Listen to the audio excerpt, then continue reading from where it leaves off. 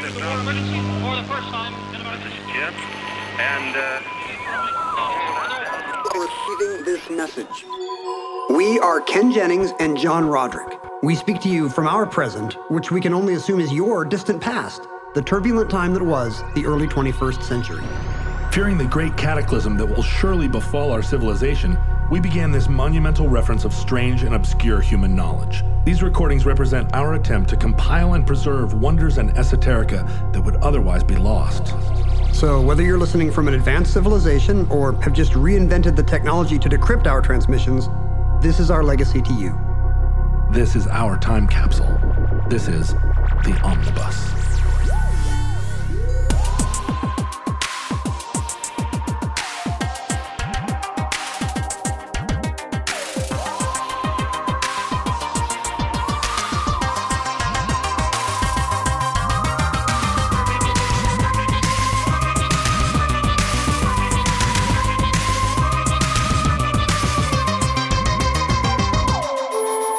You have accessed entry 211.PR2306, certificate number 6594.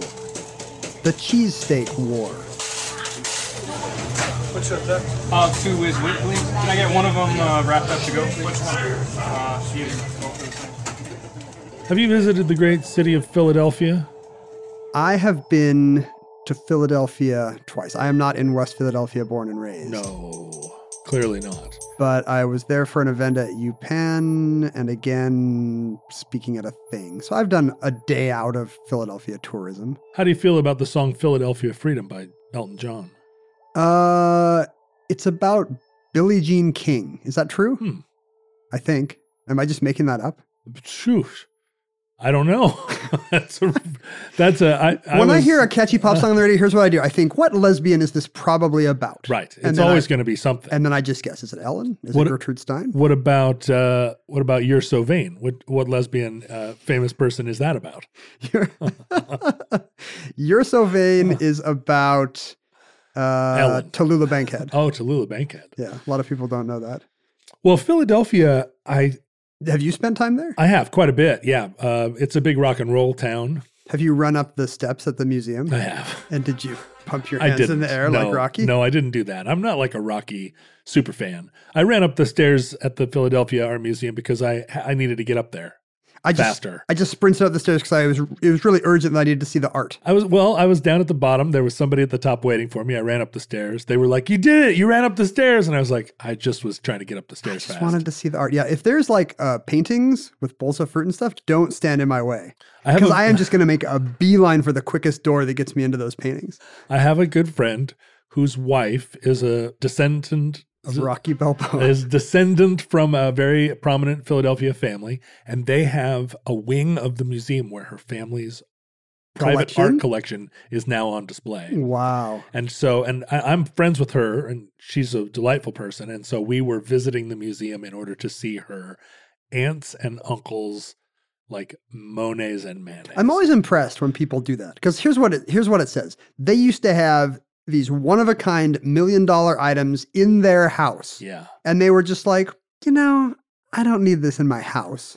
Like they just Marie Kondoed all that stuff just into a building across town and let everyone see it. A+, good job, rich people. Yeah, that's, rich people, sometimes they really, I think there were some tax liabilities. I think it was hard. Oh, is that true? Yeah, I think it was hard to just have like your $20 million painting over the fireplace. It was assessed, maybe.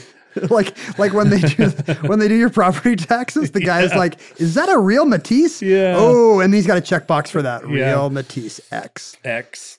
Yeah, the message of the show, as always, is that rich people are great and are always doing us solids. If it weren't for rich people, what would the rest of us do?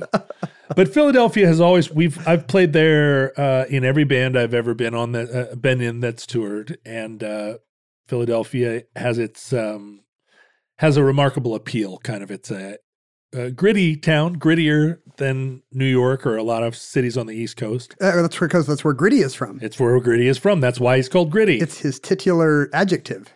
And you're old enough to remember the American Bicentennial. Maybe that's what Philadelphia Freedom is about. Maybe it's not about any lesbians. It's about tall clipper ships. Philadelphia Freedom came out certainly during that during that time, right? Isn't it a 1976 song? I think of it as being very bicentennial oriented. That was really a peak for Philadelphia. The mid-'70s were when everything was all about Philadelphia. It was. Think about the 76ers. I mean, their basketball team is named after, not the bicentennial, after the 1776. I thought you were gonna say, Dr. J was such a fan of the bicentennial. He's like, oh, those tall ships. They're so tall. But if you think about their logo, it's very much a sort of bicentennial graphic. And that was much smarter. Like San Francisco named a team after 49ers, which was, that would be like Seattle naming a team after Amazon tech people. Like they named their whole team after like people that toothless old men who flooded in, mobbed their area. Yeah. If, ruined everything, failed, and left a year later. So the 76ers, that's 200 years of tradition there. Good job. Yeah. And it was, I think in some ways, Philadelphia's, the beginning of the resurgence of Philadelphia. Philadelphia was a blue collar town, a working class town. After World War II, fell into a kind of precipitous decline and maybe kind of risked becoming one of those blown out American cities that as the port saw less and less traffic, it just became a sort of Detroit of the East. Even going to Philadelphia in the 90s, it did not have that vibe. No, and I think the recognition that Philadelphia played such a major role in the early days of the United States and the Rocky films, the original Constitutional Congress, they got the bell, they got the hall, they got the mint. They have a lot of really patriotic stuff. They do, and it's strangely kind of all in a pretty small area in Old Town Philadelphia, and the rest of the city was urban renewed within an inch of its life. It just shows you how small cities used to be, like if you're in New York and you go above 70th Street, like none of that was there in the entire 19th, those was during the Civil War, that was cow pastures or something. Right. Same with London. Everything's like so close together just because cities used to be the size of mall parking lots. And even finding Old Town in Philadelphia is a little bit of a challenge because there are freeway on-ramps and off-ramps all around it. I mean, it's very much it's a very compact little area. How are the crowds there when you're because you've performed in front of Philadelphians? Oh, well, I mean, Philadelphia has because they're mean. These are the sports. I don't know about their music fans, but the sports fans are the ones who throw batteries at Santa Claus. Yeah. All the cities in that constellation of East Coast cities, Baltimore, DC, Philadelphia, Camden, they're all tough little towns. Hey, yo. Delaware. Hey, play some indie rock. Hey. Delaware seems like it should be like kind of a nice sailboaty, preppy place, but Delaware's pretty tough, pretty rough. But the fans, I mean, they're rock and roll people. They are, they're not haters when they're like there to see music. They're true, like, they're not the same people projectile vomiting at Flyers games. No. And in fact, like playing in Detroit, I've seen audiences turn against bands in Detroit and just like the vibe in the room get really sour. I'm sure it happens everywhere, but I've never had that experience in Philadelphia. It's like the city of brotherly love. It's literally the name of the city. Brotherly love, the city of. But that's centuries old. I mean, it's hard to maintain, it's hard to keep a marriage lively for 50 years, much less keep love in an eastern seaboard city for centuries. Well, now let's find that out. Centuries old, huh? The city. Am I going to be wrong? Well, I don't know. Does the Chamber of Commerce in 1967 decide it was after the Legionnaire's disease thing? They needed a new branding that was not come to Philadelphia and get Legionnaire's disease. It doesn't seem like the nickname you would give that city in the 20th century to me. Yeah, it feels like. I mean, if you're rebranding for it doesn't for seem an like, LGBT audience, maybe. It doesn't seem like William Penn would have said, "Hey, you know what we should call this place?" Well, here's the thing. It comes from the Greek. Right. Philadelphia was originally, I think, Amman, the capital of Jordan, and it literally means brotherly love. Well, I mean, Philos has to mean love, right? Right. Oh, is that true? Adelphia means brother of brothers. Well, there you go. It's not just 200 years; it's 2,000 years. 2,000 years or longer of loving your brother. Well, so Philadelphia is one of those American cities that has a very unique culture. Like it's a city state in a way, and we saw it in the 2000s when New York became too expensive. A lot of Williamsburg hipsters started to move to Philadelphia, trying to colonize it as the new bedroom community. And were they all immediately just beaten up with batteries? It was a little bit of a tough sell. I think I know a lot of people in the music business that moved down to Philadelphia and got themselves a sort of townhouse and felt like a cheap brownstone and thought that they were pioneering a thing. And it was only a matter of time before everyone followed them to this new wonderful place they'd discovered. It was this little town called Philadelphia. It's like Portland. It's like people leaving the Bay Area or LA or Seattle. They go to Portland. Right. And it didn't really, Philadelphia was too fast, too furious, too big to fail. Too brotherly, too love. And couldn't, the hipsters of Williamsburg didn't really make a dent in the Philadelphia culture. But it has a very, very strong regionalism. They say that the accent of people in Baltimore is the most difficult accent to get right if you're kind of a student of regional accents. When you watch The Wire and you can tell there are actual Baltimore types who have been cast as characters on the show. Yeah, like you're like, I thought I could handle Eastern U.S. dialect or African American vernacular English, but I have no idea what Snoop is saying. Like It's literally 10 square miles where it's a whole different language. And Philadelphia has a very similar sort of super concentrated culture. And we don't know this, by the way, in the West Coast. Like, I'm very insulated from those little regional city cultures growing up out here. Like, I didn't know people in Pittsburgh said yins for you until just a few years ago. And it blew my mind that they had just invented a pronoun and me here on the West Coast had not been notified. Yeah. Do you think if you were talking to someone from San Francisco, you would be able to tell by the way they spoke that they were from San Francisco? Yeah, we don't really have it. Maybe because the distances are bigger. I did see Jay Inslee, the governor of Washington in our time, is contemplating a run for the presidency, an important political office of our time. And he was on TV, and I saw a lot of people on Twitter being like, maybe Nate Silver was like, is this how they talk in Washington State? It's kind of like Bay Area meets Minnesota.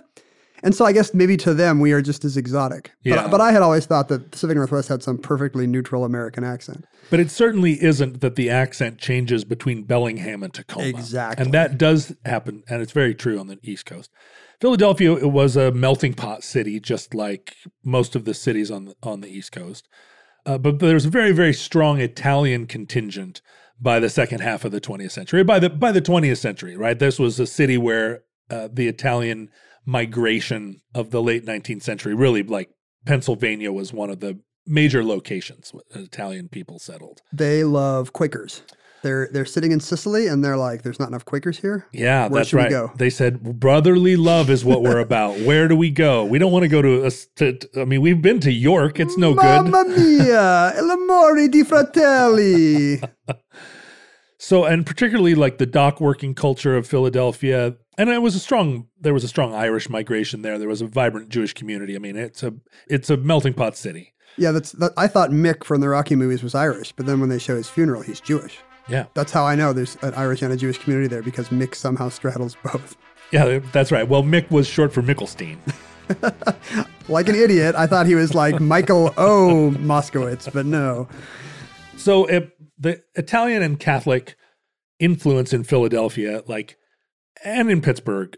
I mean, Pittsburgh was a mining town. Philadelphia was a seaport. Mm-hmm. And it contributed to this regionalism, this sort of insular and self-recapitulating culture there. And one of the ways in which that manifests itself was in the local cuisine. And you don't really think of Philadelphia when you think of cuisine. I think of them when I think of cream cheese. That's right. It's right there in the name. Do you remember there used to be this Philadelphia cream cheese commercial where they would show cream cheese being lavished in slow motion on a bagel, and then they started playing "Start Spreading the News"? No, it was incredibly annoying to me because that's New York, New York. Yeah, a different city altogether, and it should not be in a Philadelphia cream cheese commercial. No, but there are other Philadelphia foods besides. Name some other Philadelphia foods. Cream cheese, right? 6 raw eggs in a glass every morning. That's the only thing Rocky eats. I'm glad that Rocky is your one door into Philadelphia. There is also Will Smith. Okay, that's right. You've quoted him already in this show. And that's about That's it. Rocky and the Fresh Prince. There's the AIDS movie, but I don't remember much cuisine in the Tom Hanks movie, Philadelphia. That does. It's called Philadelphia, isn't it? Or the Philadelphia Project? The Philadelphia Project. Denzel Washington is like, I have a project. I'm going to get this guy acquitted. What are the great? Wait, first of all, are there other Philadelphia cultural points that I'm missing? Who are the great Philadelphia musicians? Well, actually, the Philly sound is one of the Sure. great sort of soul music, Soul music. sounds of the AM radio era. Hall & Oates are from Philadelphia. I mean, isn't there even there's some kind of team named for Philadelphia soul music? The Philadelphia Soul play arena football. There you go.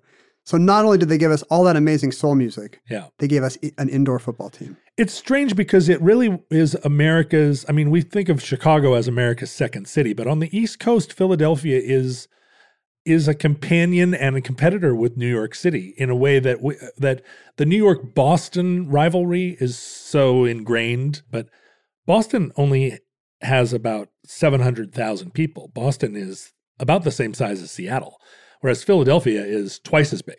People in Boston are just loud and disagreeable enough for a city 3 times the size. That's right. And Boston is an outlier geographically, right? There's very little, there are no big cities north of Boston.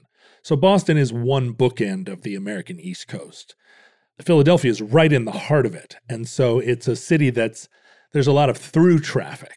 And it's got the legacy of when it was the largest city. I mean, at the time of the first U.S. Census, New York and Philadelphia were essentially the same size. Right. They were the big cities, and before that, Philadelphia probably bigger. So they've still got that cultural legacy.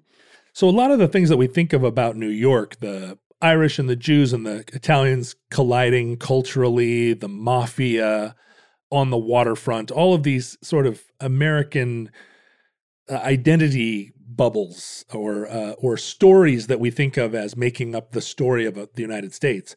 That was all happening also in Philadelphia and in Just like on a 60% scale. well, in a lot of ways, maybe even more. It was even more true in Philadelphia than in New York. It's just that New York got to tell the story of itself in a way that Philadelphia didn't. It wasn't also an entertainment hub or didn't have a Broadway that it could lionize its own history in the same way that New York did. And that's why we don't know the stories.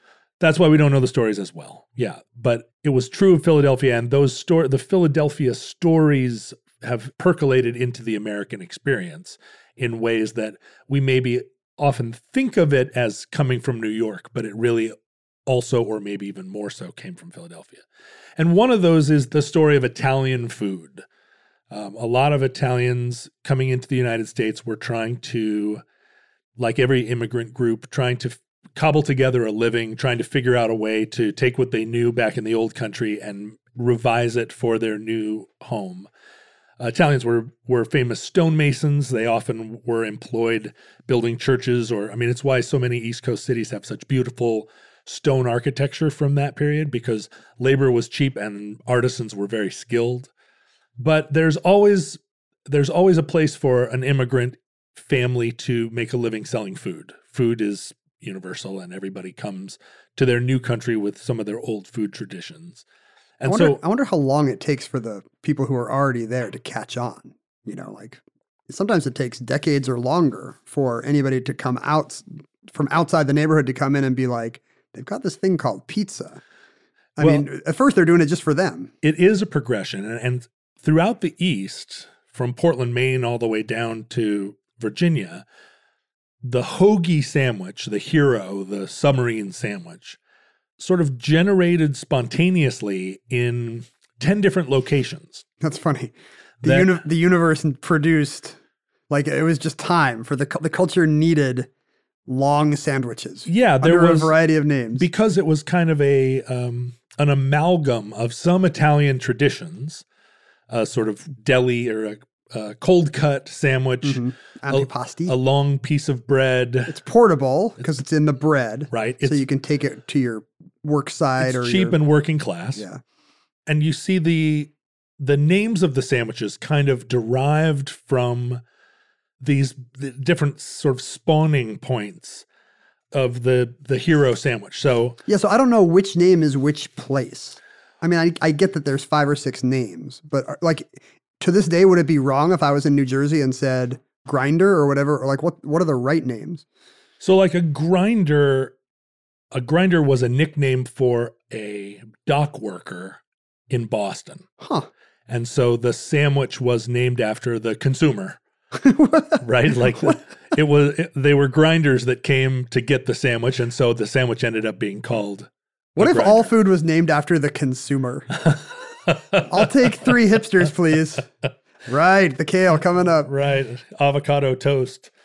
It's natural to think that the hero sandwich is derived from the gyro sandwich, but in fact, that isn't the case. But in America, we had never really even heard of gyros until the 60s. Yeah, I feel like I was not aware of Greek food at all, not living in a major city with a Greek diner until even later than that. In the 80s, it was like, pita, what is this? Right. Well, and it's a gyro. I mean, I think people still say gyro.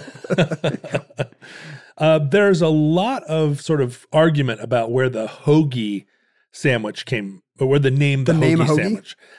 Is it Hoagie Carmichael? No. One of the guesses, I think maybe the most popular derivation story is that that there is a shipyard called the Hog Island Shipyard in Philadelphia, and that they were hoggy sandwiches made for the dock workers there on Hog Island, and it got sort of morphed into hoagie. And to this day, hoagie is still a Pennsylvania term for that sandwich. You'd hear that more than sub or whatever. Mm-hmm. The submarine sandwich, obviously it looks like a submarine. And there was an Italian gentleman in Maine, I think, who saw the submarines. There was a famous submarine in dry dock or something that he saw and said, "That's a spicy meatball. It's just like my sandwich that I'm inventing." The toothpick is like the periscope. There's some speculation that there was a term called on the hoke, which was a way of describing somebody that was on the skids, or like if you're down on your luck, you're on the hoke. You're on the hoke. And deli owners in Philadelphia at the time would give this sort of sandwich made out of scraps to hobos that were coming through that were on the hoke, and it ended up being called a hoagie. So hoagie's the mystery one. Yeah, I mean they all have a lot of different origin stories, and every 15 miles there's somebody that claimed to have invented the Italian sandwich. Well, that's what always happens. You get multiple claimants to who the inventor is. Right. And people must genuinely believe this. Like they heard dad or grandpa or uncle Tony or whatever say that we were the ones who came up with it, and it's come down in family lore, but it's come down in 10 different families' lore. Well, and it happens in the case of a lot of great inventions. It's why the Nobel Prize often is awarded to 3 or 4 different people who were working independently. It's a phenomenon where a great idea will spontaneously generate in 3 different places. It's just time for calculus or for a lot of salami on a piece of bread. Right. The theory of evolution, and we end up naming it after somebody, the person that best promulgated it, but not necessarily the first person to think of it. Especially for food, where there's kind of a limited range of what people like. Right. People are already eating salami, people are already eating bread. It's not surprising that somebody would put the salami on the bread. But the cheesesteak sandwich, which is maybe Philadelphia's most famous culinary export. I was holding off, but yes, even I knew that a cheesesteak was Philly's great gift to American food. And in most places that are not Philadelphia, cheesesteak sandwiches are often just called Philly cheesesteak sandwiches. If you say that in Philadelphia, I think that they'll throw a battery at you. It makes sense. Yeah. I mean, like when I go to China, and if I'm looking for a Chinese restaurant, I just say restaurant. Right. You don't have to say Chinese. Do you have food? If that's why when you're in Paris, you just say fries. Do you have fries? When it comes to meat, quality makes a huge difference in texture and taste. And even though it might be better for you and the environment, a lot of the higher quality meat you find at the grocery store is just too expensive for most people's budget. Thankfully, there's ButcherBox. ButcherBox believes everyone deserves access to high-quality, humanely sourced meat at an affordable price. That's why each month, ButcherBox ships a curated selection of the finest cuts right to your home. Choose from 100% grass-fed and finished beef, free-range organic chicken, heritage pork, wild-caught Alaskan salmon, and sugar and nitrate-free bacon. No antibiotics, no added hormones, just meat the way meat should be. And right now, you can get 2 pounds of ground beef and 2 packs of bacon absolutely free, plus $20 off your first box when you visit butcherbox.com/iHeart or use the promo code iHeart at checkout. That's butcherbox.com/iHeart or use the promo code iHeart at checkout. But the Philadelphia cheesesteak sandwich, or cheesesteak sandwich, does have a point of origin that most people don't dispute. It has an origin story that's pretty compact. And although the sandwich then proliferated and became kind of the sandwich that dominates Philadelphia sandwich culture to the point of excluding other kinds of sandwich. Just try to get a tuna melt within city limits. It actually started in a place on a day, and it was in the early 30s in an Italian neighborhood very close to this enormous Italian market, an outdoor market there in Philadelphia. Two brothers by the name of Pat and Harry Olivieri had a hot dog stand. And they were selling hot dogs, which, of course, is one of the great American foods and maybe the ultimate working class lunch. Probably hot dogs not super, they're probably newish as well. That came, sausages came with German immigrants, but the idea of eating a sausage on a roll is probably only 30 or 40 years old at this point, right? Well, I mean, sausage, if you go to Europe now and buy a sausage, you'll be given it with a roll. They still haven't perfected the technology of putting a sausage in a roll. I feel like I could just show them. Like the guy running the cart, I could be like, come over here. Here's the problem. You often get a long sausage and a very compact roll. I would get in this conversation with people in Europe all the time. Why not make the roll longer or the hot dog smaller? And they would counter, why do you sell hot dogs in packages of 8 and rolls in packages of 10? They knew this American stand-up comedy trope? I can't answer. But at this moment in 1933 in Philadelphia, Pat and Harry Olivieri selling and eating hot dogs. One day, Pat got tired of hot dogs. And Whoa. If you're tired of hot dogs, you're tired of life. Right? But if you're selling hot dogs and you're eating hot dogs, you're around hot dogs, if you're living a hot dog-centric life. There's always a tendency of restaurants to go a little further afield because you get bored. Yeah. And that's when Wendy's adds baked potatoes. And I mean, that first time you put on a pot of water and start boiling some hot dogs, you think, oh, there's nothing that smells better than a pot of hot dogs. But I bet... Is hot dog water your preferred smell? No. Just dab some of that behind your ears I'm and a child hit of the clubs. 70s. I like to smell leaded gasoline. As a child of the 70s, I like boiled hot dogs in Kraft macaroni and cheese. See, you were a hot dog and macaroni and cheese guy? I was not. Did you put ketchup on macaroni and cheese? No, but I will sometimes put in a can of tuna. No. Hamburger, ground beef in macaroni and cheese. You put ground beef in macaroni and cheese? Ground beef and pepper in macaroni and cheese is the greatest. That is the best macaroni and cheese. That should be called a Roderick cheesesteak. An Anchorage cheesesteak. Yeah. Actually, I'm now thinking about how that would taste in a bun, and I think it would taste really good. I feel like there is a new trend for just putting mac and cheese in more carbs. Like put it in a bun. I was at Disneyland last week and we had mac and cheese in a cone. No. I protest. Isn't that the thing when you're eating mac and cheese, you're like, why isn't there more bread around this? Well, but I am thinking if I put a little macaroni and a lot of hamburger and put it in a bun, I think we might be onto something. Macaroni casseroles need to come back. But let's pause for a moment our own invention, and as futurelings like bite into their giant macaroni hamburger hoagies. They already know our venture was a failure. Let's look back to the origin story of our sandwich. Pat sent Harry to the market and said, "Get me some steak. I'm tired of eating hot dogs. I want to have a steak sandwich." He's doing well. The business is doing well. He can afford some steak and not just hot dog. And Harry brings the steak back, and Pat chops it up with some onions or whatever, puts it on a hot dog bun, starts eating it. They must have a grill there. They must be grilling their sausages. They're grilling dogs. Yeah, maybe boiling them, maybe grilling them. Those were the two options. This is a long time before anybody put cheese on sandwiches. Interesting. There wasn't any cheese in this story at the time. You don't put cheese on a hot dog, that's for sure. I do. I put cheese on every hot dog I have if there's cheese available. I get those weird, gross hot dogs that have cheese in them. Oh, I don't want those. No, but if you're making a hot dog in a microwave and you put cheese on it. Did the hoagie, the grinder, the sub already exist at this time? Was there a tradition of long meat in rolls? They were all sort of, this was the great period. The late 20s, early 30s was the era of the rise of the hoagie sub grinder. The depression must have been real big for long bread heavy portable food, huh? Yeah, it was a cheap and filling way to get some food on your break from the docks, which was, you probably spent most of your lunch hour smoking cigarettes and drinking schnapps or Tweeka or whatever. It's a grinder's Grappa. life. That's the grind for the grinder. But so Pat's sitting there eating his brand new sandwich, and a taxi driver, rolls up to the hot dog stand, wanting I guess, his daily hot dog, and he sees Pat eating this steak sandwich and says, "Hey, that's pretty good.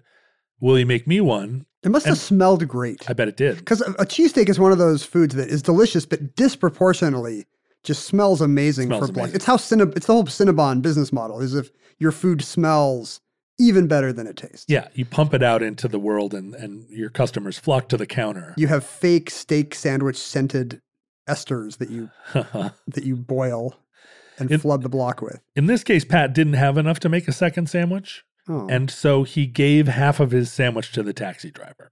See? Brotherly love. That's right, brotherly love. And the taxi driver whose name has faded into history, not remembered, although he's the one to thank. Strongly disagree. He said, this is a great sandwich. You ought to stop making hot dogs and start making these. To me, that's not the important contribution. Really? Pat made the sandwich. Yeah, but if some yokel showing up and be like, hey, this is good. If it hadn't been for the taxi driver, don't you think Pat would have just gone back to cooking hot dogs the next day? Maybe, but what if the sandwich was really delicious? He's going to keep eating them. This is natural selection. If it's better than a hot dog, it's going to win. This is the thing, though. You can never properly know the effect you have on the world in your own lifetime. That taxi driver got in his cab and he went back to his problems. He's making a living. He's trying to put his own kids through school. He doesn't realize, I set in motion a chain of events that would one day result in the Omnibus Project, putting me and the cheese sandwich that I popularized into a permanent time capsule. I I often do have the feeling, I wish I was just confident when my work was good and when it was not. But I often do have the feeling of not knowing when an idea is a winner until someone says, that's a good idea. Sometimes I do know. I will say that. But often it helps to have somebody be like, no, that's the idea right there. Right. So maybe I do need a nameless cab driver in my life. Today, when you brought me a small bucket of chocolate chip cookies that your wife made. As I often do. As you too infrequently do. I said, this is a great idea. You should do this every time. This is the I like how your idea is for me to bring you free cookies. This is the new plan. Your wife's cookies make it over here to me sometimes because they're delicious and I don't have cookies in my life. And so you're saying, really, the hero here is you for thinking of bringing the cookies here. The hero. I mean, good job making the cookies, Ken's wife, but the real hero here. Mindy makes a great cookie. You are coming here anyway. You have too many cookies at your house. I know. Apparently. I've been there. Huge cookie surplus. Anyway, so Pat agrees and they start making steak sandwiches. And in 1940, they open. Does it already have the cheese? Do we know this? Nope. There's no cheese in it. Sorry, I did not mean to spoil your big reveal. It's just a steak sandwich at this point with onions, with or without onions. In 1940, they open Pat's King of Steaks, which is like a pie-shaped restaurant. Hold on. Yeah, go ahead. Is the pie on its side or is it lying down? I know, it gets so confusing. Because I do miss I never lived in the era when the restaurant was shaped like the food it was, and I'm sad about that. Yeah. But in this case, is it a pie on its side? No, it's because it's at an intersection of a few streets that are. It's a weird five-way intersection. It's a five-way intersection. It's like the shape of a Trivial Pursuit wedge. Right. And put it in a language I can understand, John. So yeah, it's a restaurant that's kind of like it's shaped like Trivial Pursuit, like a three-sided die. I'm with you. At the intersection of 9th Street and Passyunk Street in Philadelphia. Passyunk. And I think the story was that he was selling them from the cart, and then the owner of the building across the street from where the cart was parked invited them in on a cold, rainy day and said, why don't you make your steaks inside and you can sell them in the bar or whatever. And then gradually the steaks took over the bar and pretty soon they took over the building. And that became the place it was the working class sandwich joint of the neighborhood. And they used a certain kind of roll that was also made in Philadelphia by a company called the Amoroso Bakery, which had actually started in New Jersey, in Camden, across the river. There's a lot of, I wouldn't say that they were sister cities, but Camden is very integrated into the Philadelphia culture and economy. And so Amoroso's Bakery makes this sort of salted French roll. Mm-hmm. It becomes integral to the sandwich. And then the true innovation, the thing that puts it into outer space of sandwich, is they had a manager that worked there at the sandwich shop whose name was Cocky Joe. Cocky Joe. Cocky Joe. And Cocky Joe was a drunk. Cocky Joe was a bad manager and a pain in the ass. Was he cocky about it? He was like, super hey, cocky. Hey, buddy, I'm a drunk. He was. I'll drink more than you. At that time, you could be a cocky drunk and there was a place for you in the culture. Now, cocky drunks are kind of shunned. Yeah, it's sad. It's just, we'll have an intervention when he gets a little less cocky. But Cocky Joe did nothing except one thing, which was he put cheese on the sandwich. Do you think, is it one of these stories where it's an accident? Because I love food stories where it's an accident. I don't see how putting cheese on a thing could be an act. I mean, maybe he was walking through the store with a bunch of cheese. And he's stumbling. He's an alcoholic. Right. And whoa! There goes the... Yeah. It's kind of a new thing. We don't put steak on cheese. We don't put cheese on steak much. I mean, today, in a post-cheesesteak world, you got your cheeseburger. Right. There are places in which beef and cheese are combined. It's not in kosher. A pierogi, maybe. It's certainly not kosher. You lose your kosherness right away. Well, think about this. My wife, by the way, used to teach at a Jewish preschool in Salt Lake City where we lived. And they had a cheeseburger on the lunch menu, but they would they didn't have a cheeseburger on the menu, but they would give you a hamburger and you could go down further in line and get a piece of cheese. So they wouldn't do it, but if you wanted to. You could break Talmudic law on your own tray. To preschooler. But they were not going to do it. This is on your head. Well, think about, do you put cheese on chicken? No, I can't think of, chicken and cheese? I mean, you could have like some gross casserole that's based on a Campbell's cream of cheese. Cream of chicken. What do we call that soup? Right. Cream of chicken soup? Right. But then you put the cheese soup into it. Sometimes you put chicken chunks in. Oh, I don't know. No. If you went to like Wendy's and got a grilled chicken sandwich, would you put Swiss cheese on it? Nowadays, yes. Yes. But chicken and cheese, when you say it together, it doesn't really sound super appetizing, does it? It sounds alliterative. But no, you're not like, the side dish for chicken is cheese. Now, what about... Back then, people used to put cheese on one thing, apple pie. At that time, 100% of Americans' cheese went on apple pie. Do you put cheese on fish? Oh, there was a place by our house that was serving this seafood pasta and in a real cheesy sauce. Yeah. So it would be like shrimp and cheese. Yeah. And I realized, no, there's a reason we mostly don't do that. But you do have like seafood Alfredo. That's true. People eat a creamy sauce is okay. Cream But cheese sauce. is very salty and strong, and seafood's a delicate flavor. I think the thing about beef is it's got a robust flavor. It can hold up to salty, pungent cheese. But somehow the cheesification of American food, like we add a lot of cheese. There are whole ad campaigns about how much cheesier these corn chips are than they used to be. Right. 6 months ago, these were a little less cheesy. Now they're extremely cheesy. There is a snack food that advertises itself as the cheesiest. Is it Lucky Charms? No. Is it Triscuits? No. Is it Cheetos? Yes. Isn't it? Or is it Cheez-Its? There's a cracker called Cheez-Its. There is. I don't think other cultures put cheese on things as much as they eat cheese as a separate food, right? If you go to a European country, you will eat some cheese. It's its own course. But you don't just put cheese on everything like we do. I wonder if they think it's weird. Like we took a course of the menu, and then we just pour it. It would be like if taking the soup course and then just pouring the soup all over everything, the sandwich, the fish. And you know what? I actually did that the other day. What kind of soup? No, I was in a sky lounge in some airport, and they had all the different foods arranged, like here's the soup, here's these different courses. And I got their sort of biggest bowl, and I said, all these things just belong together. These are just elements of a stew that you didn't think to make yet. Is this after you took the Ambien? I was a couple Ambien into a long day of flying, and I just put it all in one plate, and I was enormously more gratified. I think that's an American impulse, and it might be... It's because we're a melting pot. It might be that Cocky Joe did it. He set the ball in motion. We do have a very cheese-centric culture. I mean, in our era, powered by the fact that the government subsidizes the production of That's right. cheese, and so there's a whole industry trying to figure out new things to put more cheese on. And that's a big part of it, and that plays into our story. Oh, is that right? So the first cheese to go on a cheesesteak sandwich was provolone. To this day, not an uncontroversial choice. Right. Like And if you go to Philadelphia, they might put provolone on your cheesesteak. provolone is the cheese of discernment for a cheesesteak sandwich. And you little can bit picture smoky. you can picture Cocky Joe walking through the restaurant drunk, carrying a big stack of provolone.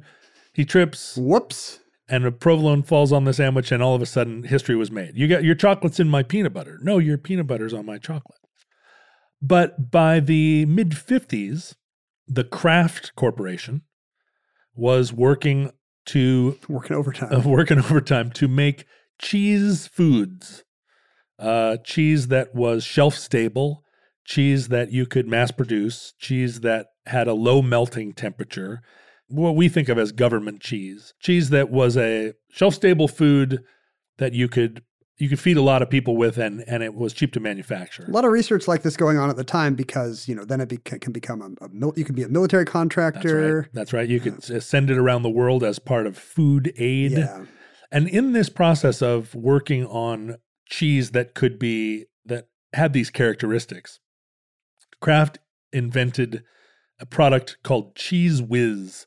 And Kraft didn't spell it Cheese Whiz.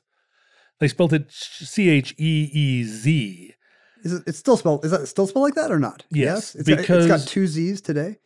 Because Cheese Whiz had only a little bit of cheese in it. It had a lot of things that tasted and smelled sort of like cheese, but it was really a kind of creation. And it's not that it's not made of milk products or that it isn't a food, but there are things that make a milk product cheese, and that set of contingencies is not present. I'm looking at the so much in ingredients Cheese Whiz. list now. Whey, milk, canola oil, Yeah. and it very quickly gets into the weeds of 6-syllable foods. Maltodextrin, sodium Yes. phosphate, whey protein concentrate. So it's a way to approximate a cheese-like experience. It's smooth, so it's easy to serve and pour. Right. And you don't have to refrigerate a jar of Cheese Whiz, I believe. Nope. And it's probably much cheaper to produce. You don't have to age anything. You can form it into 50-pound blocks. You can build a home out of it. And also spelling it with the Z makes the intellectual property stronger, by Right. the way. Like cheese with an SE is a descriptive product that anybody can think of. But once some marketing whiz, no pun intended, puts a Z on cheese, that's more Kraft-centric, That put the Z on cheese. as we used to say. There are a lot of food scientists in the world who are working on ways to make foods that don't need to be refrigerated, ways to make foods that have low melting temperatures or that are smooth and creamy or that don't coagulate. That's what I look for in my food. Xanthan gum, for Does instance, coagulate, I will say. Xanthan gum is an industrial food product that was invented in the mid-60s, actually by a food scientist by the name of Xanth. Aline Jeans. And so xanthan gum and its more natural food friend, carrageenan, which you see in a lot of this type of stuff, they're additives that sort of add viscosity to what would be runny foods. They take the place of gelatin. Carrageenan is actually made from like seaweed, like a moss that grows in the ocean, and it's an ancient food stabilizer.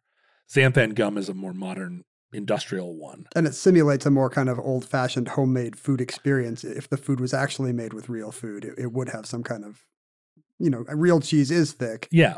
And so xanthan gum, why? So the rise of Cheese Whiz, Cheese Whiz arrived on the scene, and because Philadelphia is a big cheese consuming town, they have their own cream cheese, as you mentioned before. They're Italians. They're Italians. They sprinkle cheese on stuff. A guy will come around and ask if you want cheese sprinkled on your stuff. Cheese Whiz ended up in Pat's Steaks.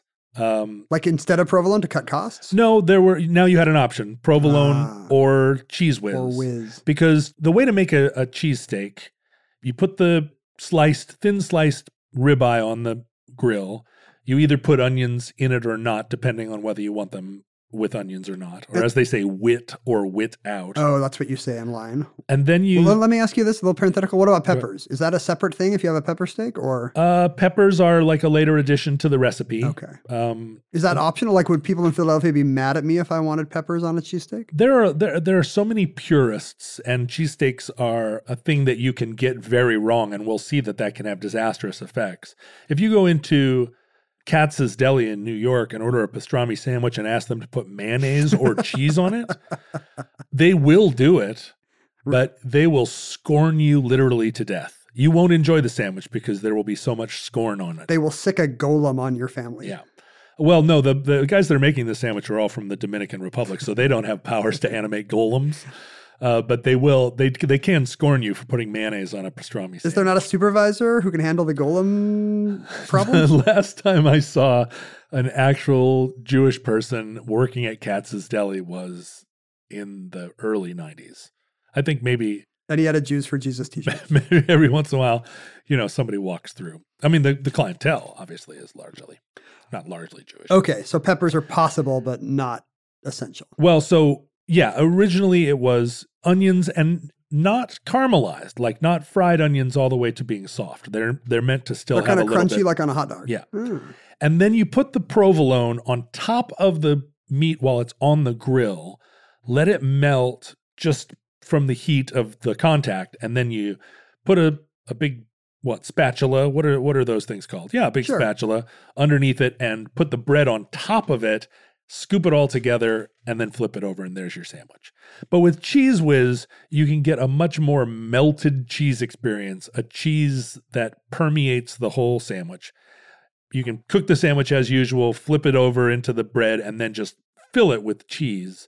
And it's a very piquant cheese as well. The production line is easier because you can just drizzle on the cheese at the end. Right. You don't have to worry about melting. Also, within the canon is you can use like American sharp, basically like those American cheese squares. Like you'd have on a cheeseburger. Yeah, like white colored American sharp cheese. And these play such a large role in the cheesesteak construction and the cheesesteak universe. Community. That to this day, the city of Philadelphia accounts for 1/4 of all Cheese Whiz consumption. The Kraft company sells 25% of its Cheese Whiz just within the city of Philadelphia. And it's almost all going on cheesesteaks. Well, I'm guessing 98%. And 50% of Kraft's American white cheese slices are sold within Philadelphia city limits. And those aren't even, I saw some survey where Philadelphians were asked what the correct cheese is. And to this day, provolone is more popular than American or Whiz. And yet they're all doing big business, apparently. They're all going like gangbusters. There are a lot more uses for provolone, I guess. When I get a cheesesteak sandwich, I get provolone. Cheese Whiz is too, it has too many uncomfortable memories with from my childhood when my mother was newly divorced, very poor, and we were eating government cheese. You don't need those memories in your sandwich? I don't need it, no. I am very suspicious of processed foods like that, and maybe I shouldn't be, because I'm sure they've been engineered to taste great, or they would change the recipe. But I always do find myself, it's a culture-wide problem. There's hardly any fast food chains left in the city limits of Seattle, because rents are high, and people would rather go pay $13 for a fancy schmancy burger. Right.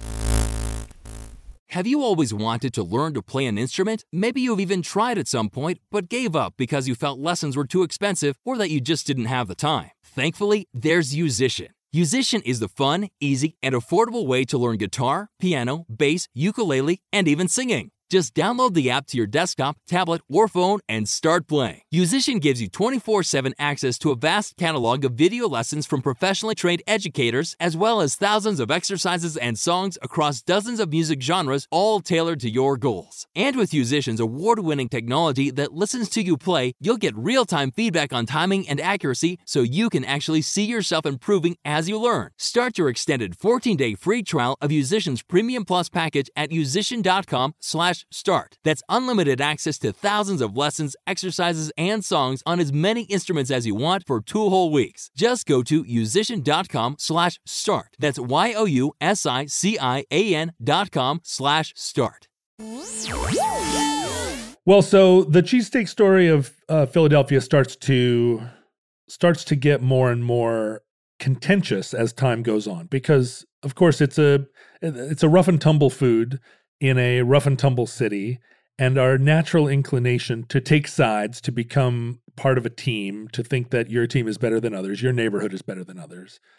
The cheesesteak sandwich starts to get roped into and wrapped up in neighborhood rivalries. There's a steak restaurant called Jim's Steaks, which is across town. Not like a competitor for daily business, because these are still restaurants that are serving the community that are immediately around them. It's a different part of town. But the idea that your cheesesteak was a symbol of your neighborhood was introduced a long time before. And Jim's Steaks were sort of rivals to Pat's Steaks in this sort of burgeoning steak culture, but it hadn't yet gone viral, caught fire nationwide. And it wasn't until this moment in time, which we've been foreshadowing through the whole show, the U.S. Bicentennial, 1976.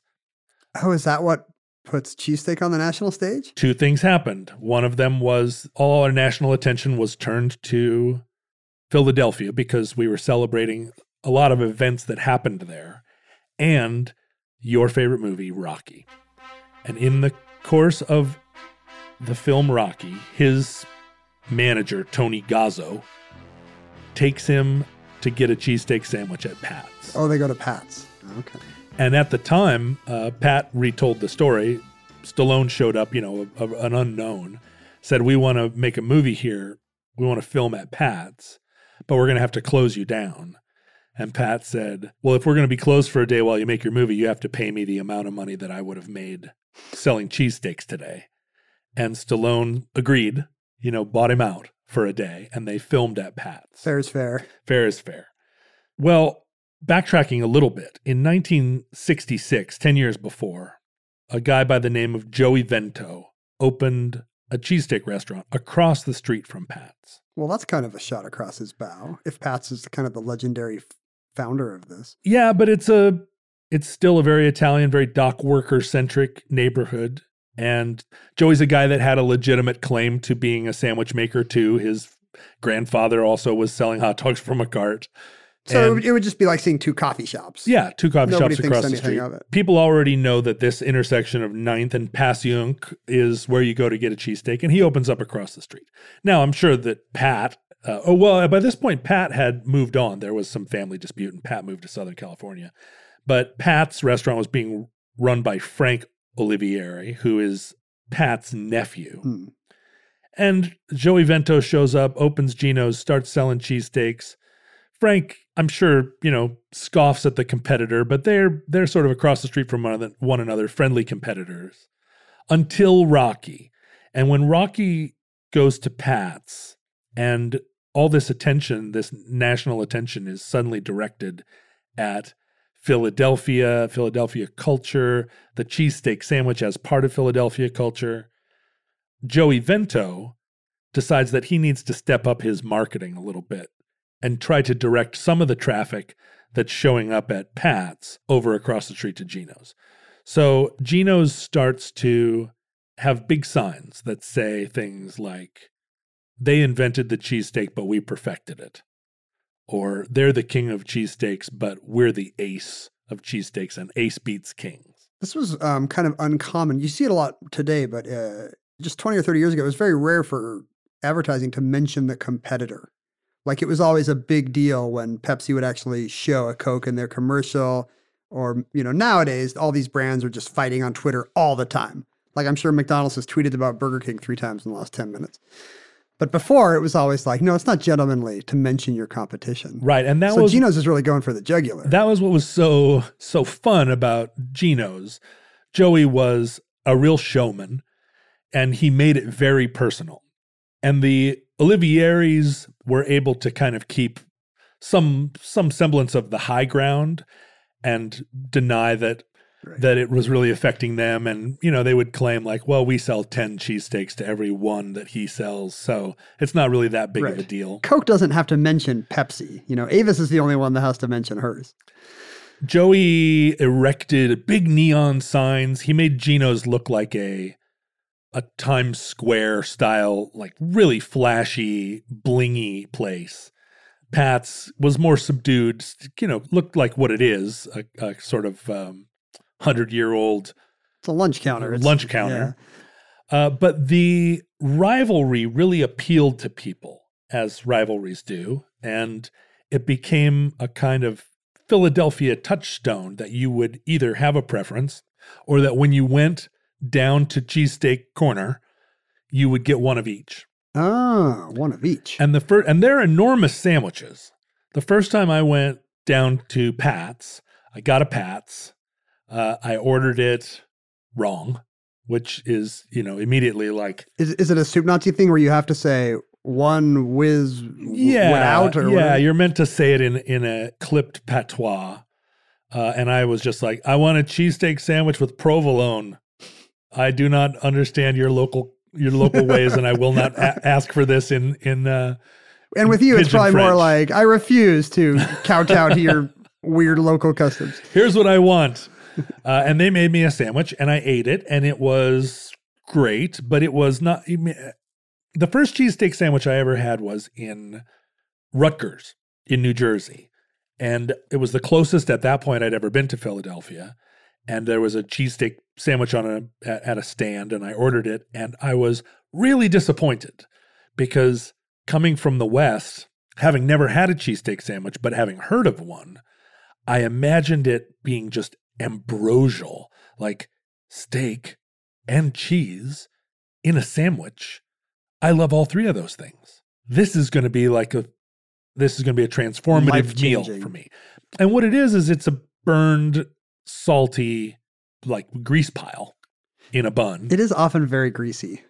Does it have to be? It doesn't have to be. The thing is, it's not meant to be. Yeah. In fact, the one of the defining characteristics of a properly made cheesesteak is that there's not a ton of oil involved in the process. But you often see them where they're made in a way that where they're a total gut bomb. But I went and had a Pat's and then went across the street and had a Geno's, and eating 2 full-size cheesesteak sandwiches within the space of a half an hour, it's a truly bad thing to do to yourself. It created in me. You must have known. Oh, absolutely. I was thrilled to then get back into the tour bus and inflict my agony on everyone else in the truck or in the bus for the rest of the night. But this war escalated until it was the subject of magazine profiles and television interviews. It was something that started to characterize the city of Philadelphia. And Philadelphians would have to have a preference. It wasn't good enough to just go where the line was shorter. And both the proprietors of Geno's and Pat's, they're clever and, wry, and had lots and lots of great lines about one another, about who made the better sandwich, how the other guy was a fake and a fraud. And was it kayfabe, like in wrestling parlance? Like, did they actually get along, and were they doing a bit? Or did they genuinely, was it a real war? It was only revealed many years later. Like they appeared on the Dr. Phil program in 1999. Dr. Phil was trying to resolve this bitter feud. And it's like sending Dennis Rodman to North Korea. and apparently they came on the show. They tried one another's sandwiches for the first time ever, and both unscripted, spontaneously spit out their first bite as inedible. But it was years later that after the old guard died, that it was revealed that they had been friends all along. And in fact, family members of both operations lived in the same building in Philadelphia. So they were not only friends, like drinking friends, their wives were friends, but they lived together in the same building. So the feud was revealed to be just a marketing stunt. Wow. And it kind of... I guess a rising tide lifts all cheesesteaks. Well, I think the revelation that it was a fraud actually put a lot of magazine writers out of business, because it was just one fewer thing that you could write a like a think piece. Two on. nearby restaurants get along fine and serve similar food. Well, is there a political difference between the two shops? Because I know lots of media coverage about Geno's recently, or in the last 10 years or so, has centered on the legacy of Joey Vento. Right. He, he was a typical not super sensitive Italian guy of his generation. He passed away and left the restaurant to his like nice gay son, who is now left with all these, speak English dickhead signs or whatever. So he did. Joey did put up a sign in the store that said, if you're ordering, and it had, predictably, it had an eagle and an American flag flying in the background. And it said, when ordering your sandwich, speak English.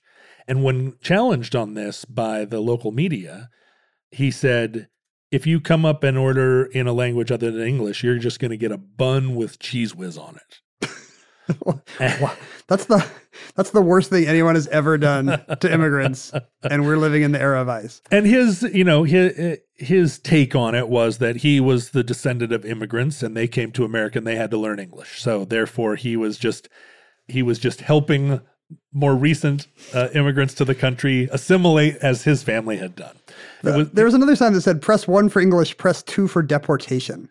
Yeah. Seems a little much. What had happened? I would never press 2, honestly. What happened was, in that area, that Italian part of Philadelphia, gradually it became less and less Italian and more an immigrant neighborhood, and specifically like people coming from Mexico and Central America.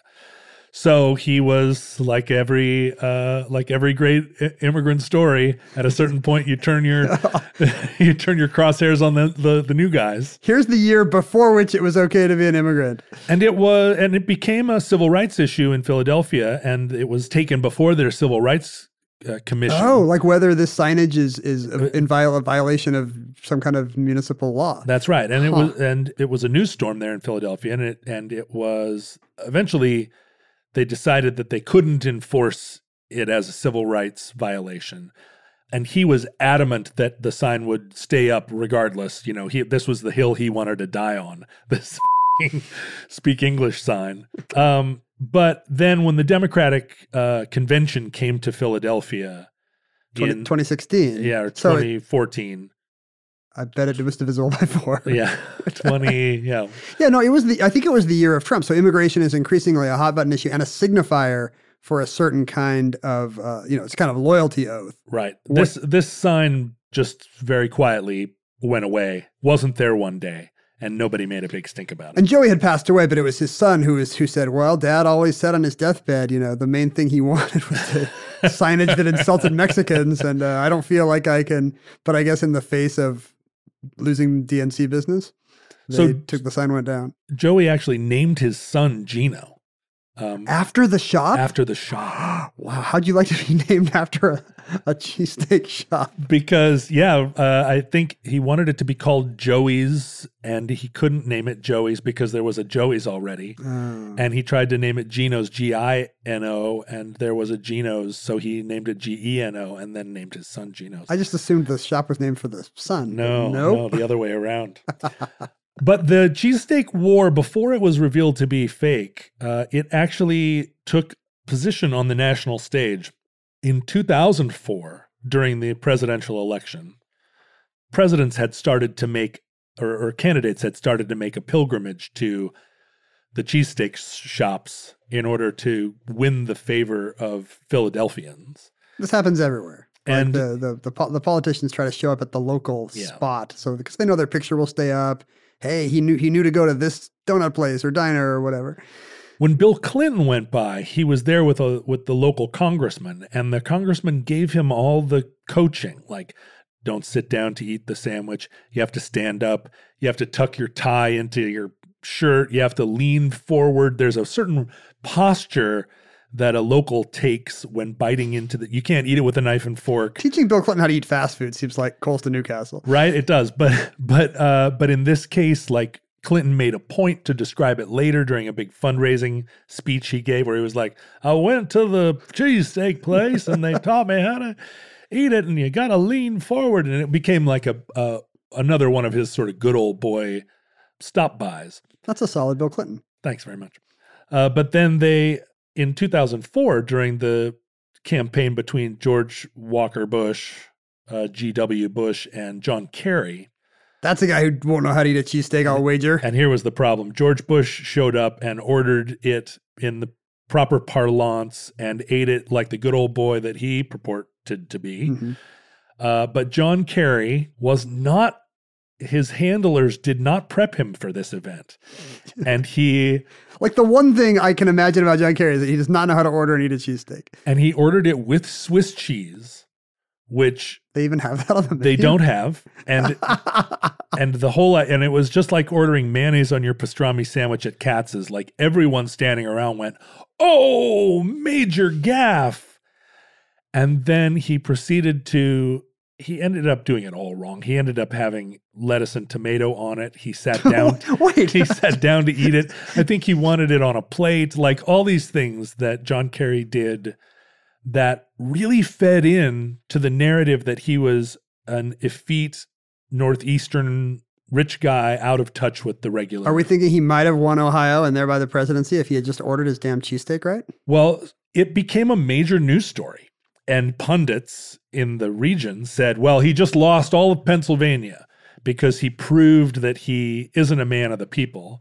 And George Bush, who's, grew up in Kennebunkport with a silver football helmet on, was apparently, because he ordered it whiz, it further cemented his position as like America's drunk nephew. That was always a political dichotomy you could count on. And now it's really turned on its head by the fact that the biggest kicking rural idiots in America just want this guy who eats pizza with a knife and fork. Right. Apparently Trump also has eaten a cheesesteak with a knife and fork. Ooh. But no one cares because making America great again. Yeah.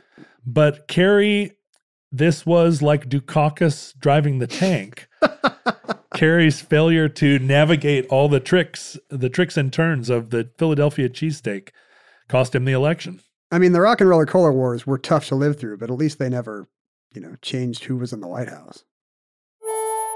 And that concludes the Cheesesteak War. Entry 211.PR2306, certificate number 6594, in the omnibus. Now, in the unlikely event that social media still exists in your era, we assume that cheesesteaks will still exist. The historical arc of the universe does appear to bend toward cheese. Yes. But hopefully not social media. But in our day, you could track the omnibus's ongoing cataloging of all cultural knowledge at Omnibus Project on any social media network you could think of. Individually, I was at Ken Jennings on Twitter. John was at John Roderick on both Twitter and Instagram. We disliked Facebook intensely, but utilized it to carve out the Futurelings group, where contemporary listeners of the show could discuss mail trucks and seeing mail trucks on their street or stink bugs in their shower. Stink bugs in my shower. John Denver? Make me happy. Mm-hmm. Me too. People could send us digital communication using email at our new email address, theomnibusproject@gmail.com. I think back in the early days of the Omnibus, we were omnibusproject@gmail.com, but in the interim, somebody has snapped that up. But bad news for them, we are now the Genos of the... Are you sure we don't own it? We just forgot the... Didn't we have it and we just forgot the password? I think if you leave them abandoned, they get reused, maybe. I did not recognize any of the recovery information, which makes me think omnibusproject@gmail.com has been snapped up by squatters. Bummer. Who are going to extort millions of dollars out of us for it. Boo them. But we'll be the Genos of this battle. We are theomnibusproject@gmail.com.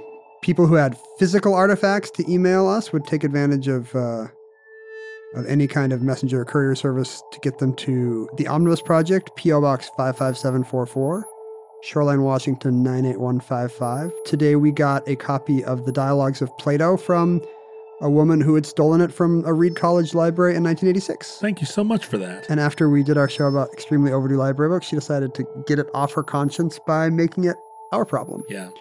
Now we own the stolen loot. Next time you're in Portland, are you going to try to return it? No, I have like 7 different gift certificates for a free dozen donuts and Powell's books. I mean, I have, every time I do something, somebody gives me a gift certificate for something in Portland, and every time I go, I forget. I have a manila envelope with $40,000 worth of free from Portland. I never remember to take it. I have a card from Waffle Window that will get me a free waffle next time I'm in Portland, and I always forget it. But here's what you could do. You could put all those in your copy of the Dialogues of Plato. Oh. And then go to Reed College and trade it for 5 microdots of acid. That's right. You can sit in the train on the way down to Portland, like thinking over Plato's Symposium and preparing yourself for all your free stuff. I shall. Listeners, from our vantage point in your distant past, we have no idea how long our civilization survived. You may have the perspective to know that our civilization drowned in cheese. Our magnetic poles flipped and people lost their minds and started putting cheese on fish. Pretty soon, we were struggling to reach the surface. We hope and pray that the catastrophe we fear may never come. But if the worst comes soon, this recording, like all our recordings, may be our final word. But if Providence allows, we hope to be back with you soon for another entry in the Omnibus.